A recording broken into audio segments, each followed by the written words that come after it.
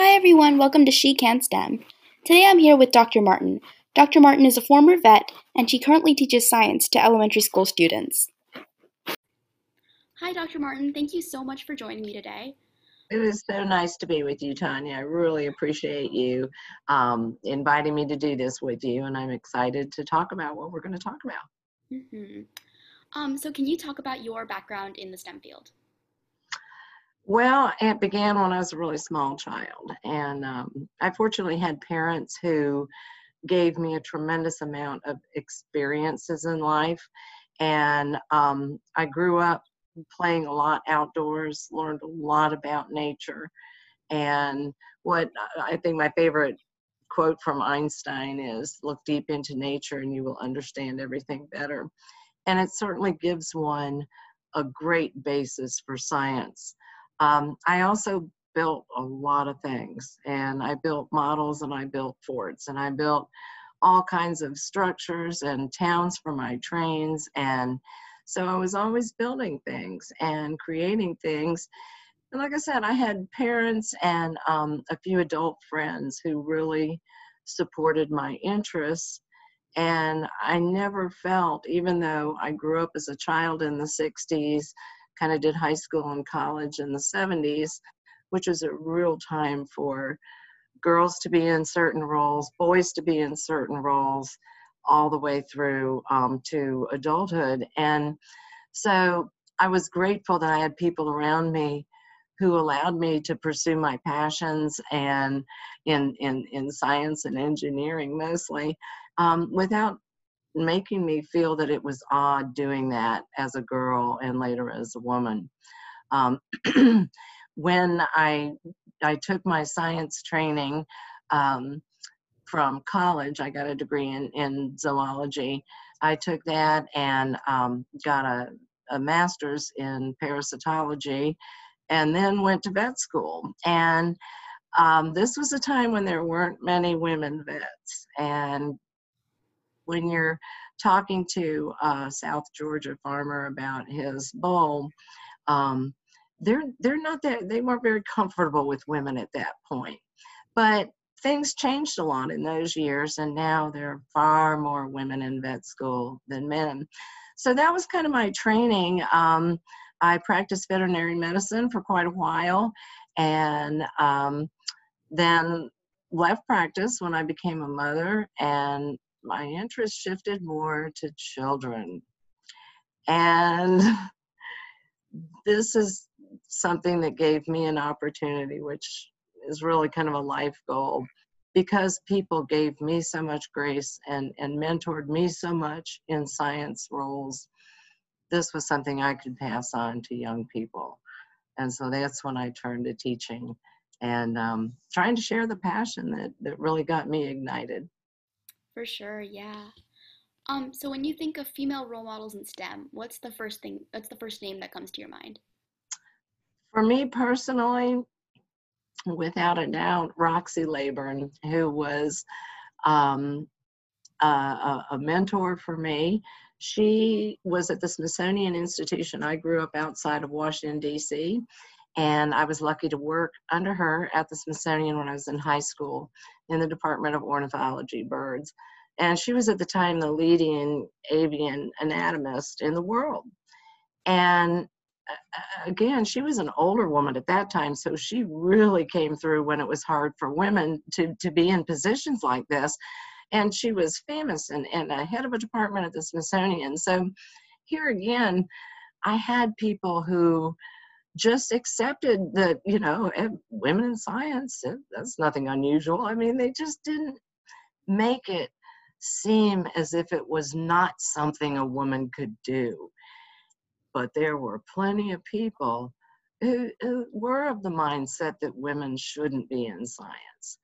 And a lot of men felt that way. Mm-hmm. And that's one of the most gratifying things I see changing now. Not only do we have wonderful women role models, we also have men who are not biased, who are not prejudiced against women's opinions and women's abilities. And that's a huge cultural shift. And it's still ongoing. My daughter says that along the way, she just graduated a year ago from college, so she said that along the way she had a few male teachers who were not very supportive of female ideas. So I think it's a real responsibility for both male and female educators to mentor young women appropriately. I agree. In your journey in school and university, and then in your work as a vet, and then in your teaching life, have you ever had like a male figure who wasn't so supportive of you? Oh, absolutely. Absolutely. And when I first went into vet practice, I was the first female vet in town, and nobody wanted to see the little lady. They wanted to see the doctor, so there was that. And even recently, well, it wasn't that recently, I guess, but in fairly recent part of my life, I served on city council locally. And then even the chiropractor was addressed as doctor. I was addressed as Miss. And I'm a Mrs. too, and a doctor, but yeah, I was Miss. So yeah, you get a lot of that along the way, but I, I don't know. I just worked harder and proved that, you know, hey, I'm a really good vet. And pretty soon they were coming in asking for the little lady. And so, that's what you do. You just prove your worth. And, maybe you shouldn't have to, but I don't know. I always do my best at everything. So it worked. I love that. Prove your worth. From my research, I think one of the biggest things was like in fourth grade, the Public Library of Sciences did a survey, and the girls and boys who were interested in science were roughly equal. But then in 12th grade, they did the same survey, and it was huge disparity in the girls and boys who were interested in science. So, from teaching children between those ages, what do you think is the biggest thing that causes that disparity? Um, yeah, with fourth and fifth graders, pretty much girls and boys are equally fascinated. And if you lead them with passion, they will show it pretty much equally. I have boys and girls fascinated with STEM and the after school program and all the stuff we do. But I think that when you get into middle school and there are a lot of girls who like to pursue girly things. And I think there are still families, there are still cultural things that make a lot of girls feel that science is not girly, it's not feminine, and therefore they're not going to be popular. Not so much at the school where I teach. People up in upper school there and in the high school who are in science and do programs with the CDC are very highly regarded. Male, female, doesn't make any difference. But I do know what you're talking about, and I know a lot of people in public schools and who teach and also students. And I do see that. And it's like in my day, and I think to some extent, all the girls want to be cheerleaders. I mean, I know that's a huge overgeneralization, but I think there's still a lot of that. In my day, yeah, to be popular, you had to be a cheerleader. And I think there's still some of that. You have to be cute. You have to wear cute clothes. And if you're in a science lab, that's not so much fitting in with this cultural norm. But this is where we have the responsibility with educators and with parents. And it begins before school. It begins when you have small children and you have girls and boys equally participating in things that might lead to interest in science. And that's outdoor activities, not team sports, but playing in streams, building bridges, seeing how things float, making boats out of things and floating in a puddle. It doesn't have to be elaborate. And stay away from kits. Make them play with things outside. Build forts in the woods. See how things fit together and hold together. Children love it. You start them young, girls young, playing in those creeks, and they will continue to play in creeks. I have a daughter who still does, because we still do it together. It's fun. Um, and have them build things, put out supplies. I have a big box where I threw every kind of container and bottle caps and all kinds of stuff. Rainy day, we pull it out, we make things. I still have the mint dispenser she made me. So yeah, build things, get outside, get those experiences that show you how the world works. And tell your little girls on the way home from ballet, hey, let's go put on our old sneakers and play in the creek. For sure. And, you know, because if you're just focused on those kinds of things and you don't bring in the science, there's a lot of science in dance. Explore that with your dancer. Put your girls in the kitchen. Let them cook. Let them experiment. Do food science. You know, those kind of things will engage children, whether they're girls or boys. So start young and then seek out teachers who treat them as if, you know, the best place to head in life is science, because I think it is. For sure, yeah. Um, so those cultural norms that you talked about that influence girls a lot, do you think it has an effect on their confidence in science and math classrooms? They need to have science successes. They need to build things, make mistakes, learn from that. Um, in my day, girls took home ec, boys took shop. Children should be able to explore equally with all kinds of things. Um, and they should be allowed to have successes with things that they create. They should be praised for them, so that it generates a spark of more curiosity instead of, oh, you don't want to do that. Well, come on, yeah, let's do that. You know, let them see that their interest in things is a good thing. For sure. Um, do you think, like, in a classroom kind of setting, do you think boys and girls are treated differently in by their peers when they express interest in science? I think a lot of that depends on where a school is located, what the socioeconomic factors are in the area, um, if there are predominant cultural influences on the student body and how those might be divided. There are subcultures in the United States, ethnic groups, where a woman's role is still considerably defined. And I think we have to respect families along those lines, certainly. But in general, I think there are individuals, teachers, and maybe in certain schools, administrative bodies who have certain personalities, and that can affect, trickle down to how students are treated in the classroom. What is the personality of the school and how they treat their students and how they regard their students?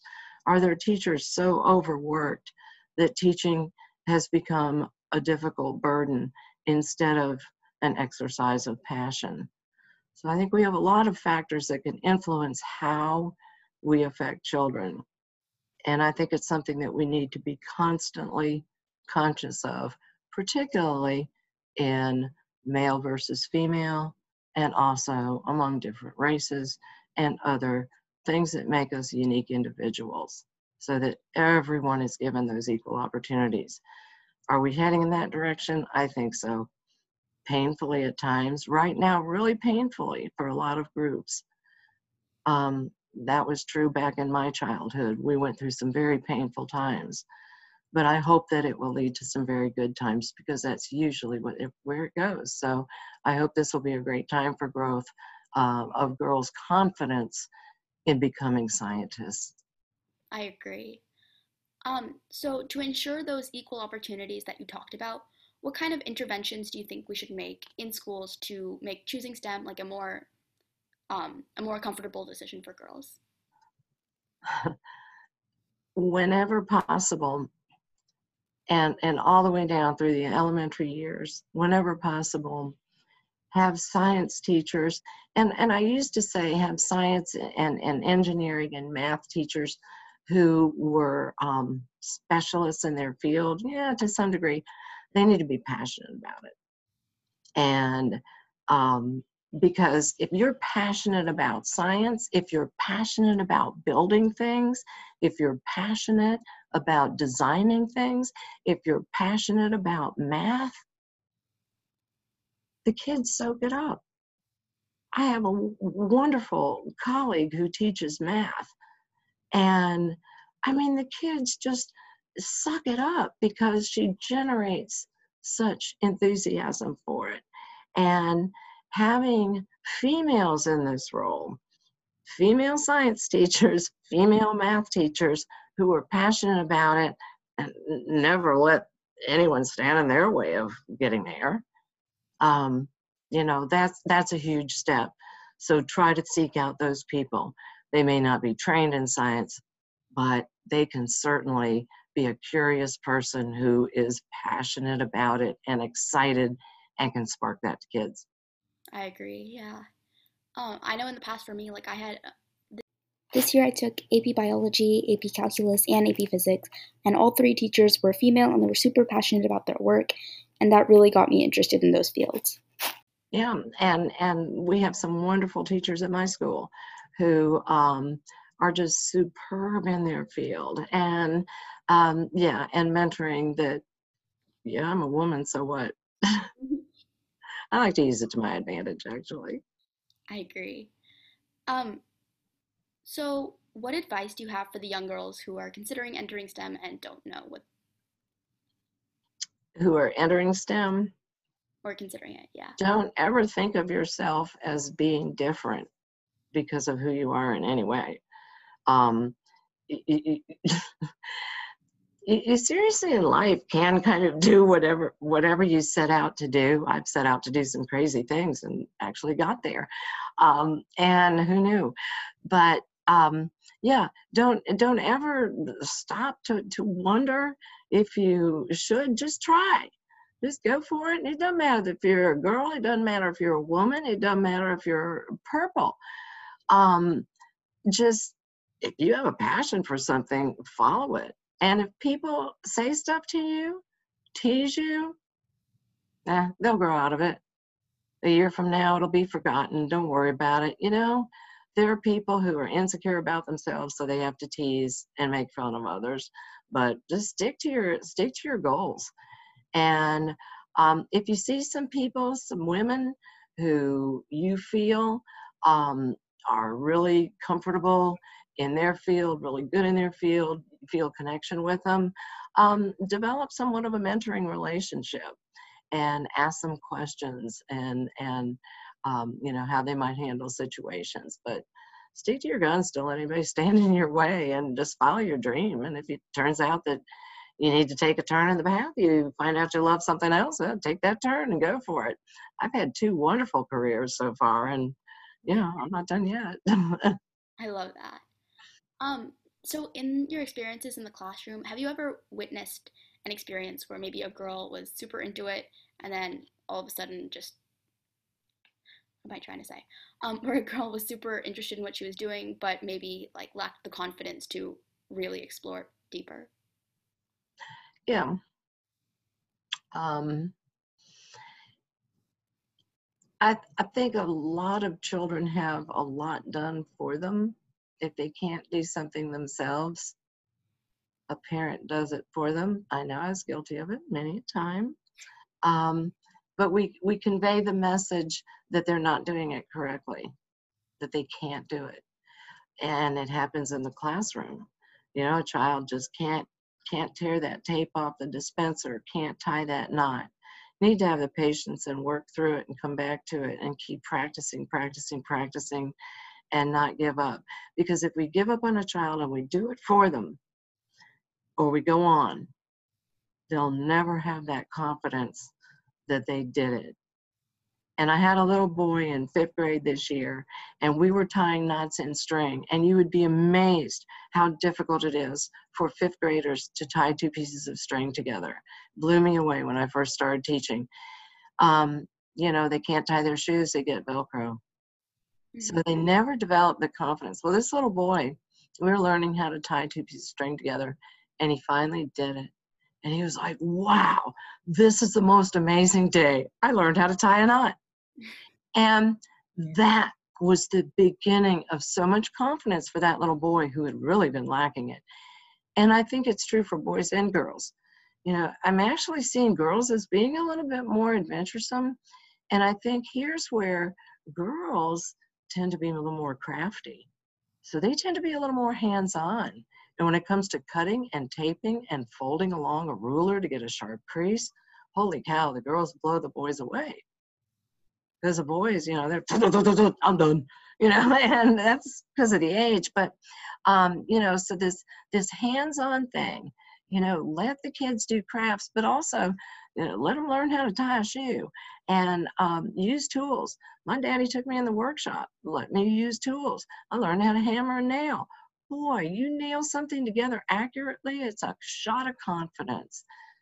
And if you say, hey, let me do it, and you do it for them, you just took away that confidence and you told them they're not, nah, they can't do it. So that's huge. For sure. Do you have any final messages for listeners? Follow your passion and don't ever let someone tell you you can't do something. I agree. Just keep working towards it. You'd be amazed. Life is great. I love that. Life is great. Thank you so much for doing this, Dr. Martin. I love talking to you today. It has been so good to see you, and I'm so excited you're a senior and you're about to move on to where life really gets good.